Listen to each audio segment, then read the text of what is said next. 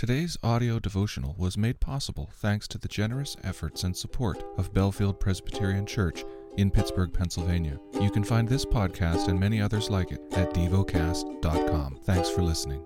The lesson is from the book of Ezra. Chapter 9.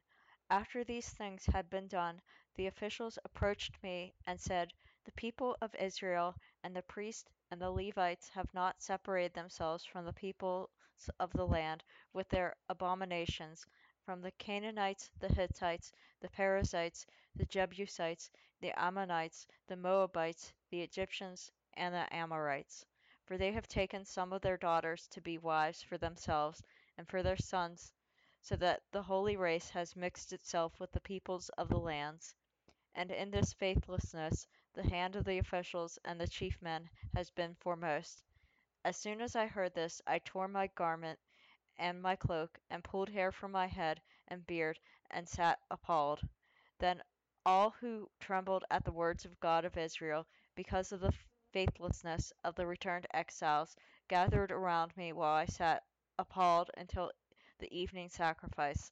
And at the evening sacrifice I rose from my fasting with my garment and my cloak torn, and fell upon my knees, and spread out my hands to the Lord my God, saying, "O my God, I am ashamed, and I blush to lift my face to you, my God, for our iniquities have risen higher than our heads, and our guilt has mounted up to the heavens.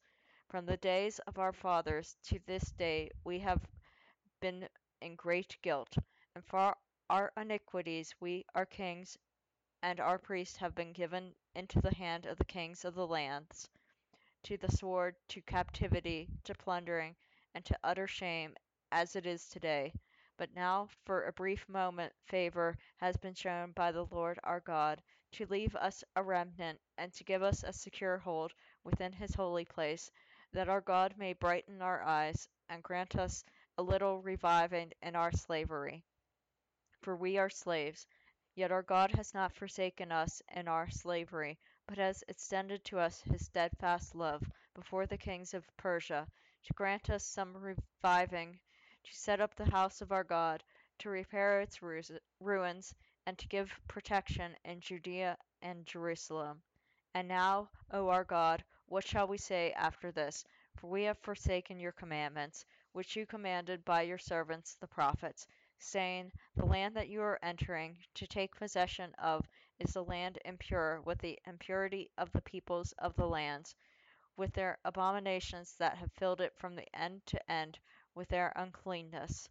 Therefore do not give your daughters to their sons, neither take their daughters for your sons, and neither seek their peace or prosperity, that you may be strong and eat the good of the land, and leave it for an inheritance to your children forever.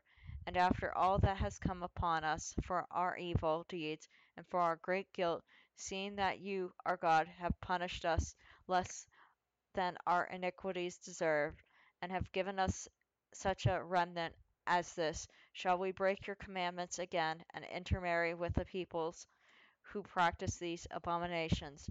Would you not be angry with us until you consumed us, so that there should be no remnant, nor any to escape?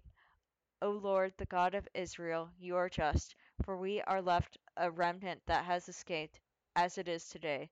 Behold, we are before you in our guilt, for none can stand before you because of this."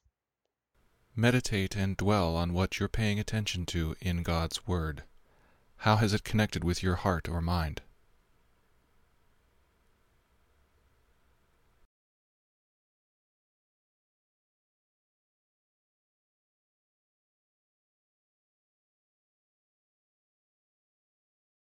Pray to God freely about what has moved you today. Turn your thoughts to Him and enjoy His presence. We offer the following as prayer topic suggestions. For children. For single adults. Thank you for listening to Devocast.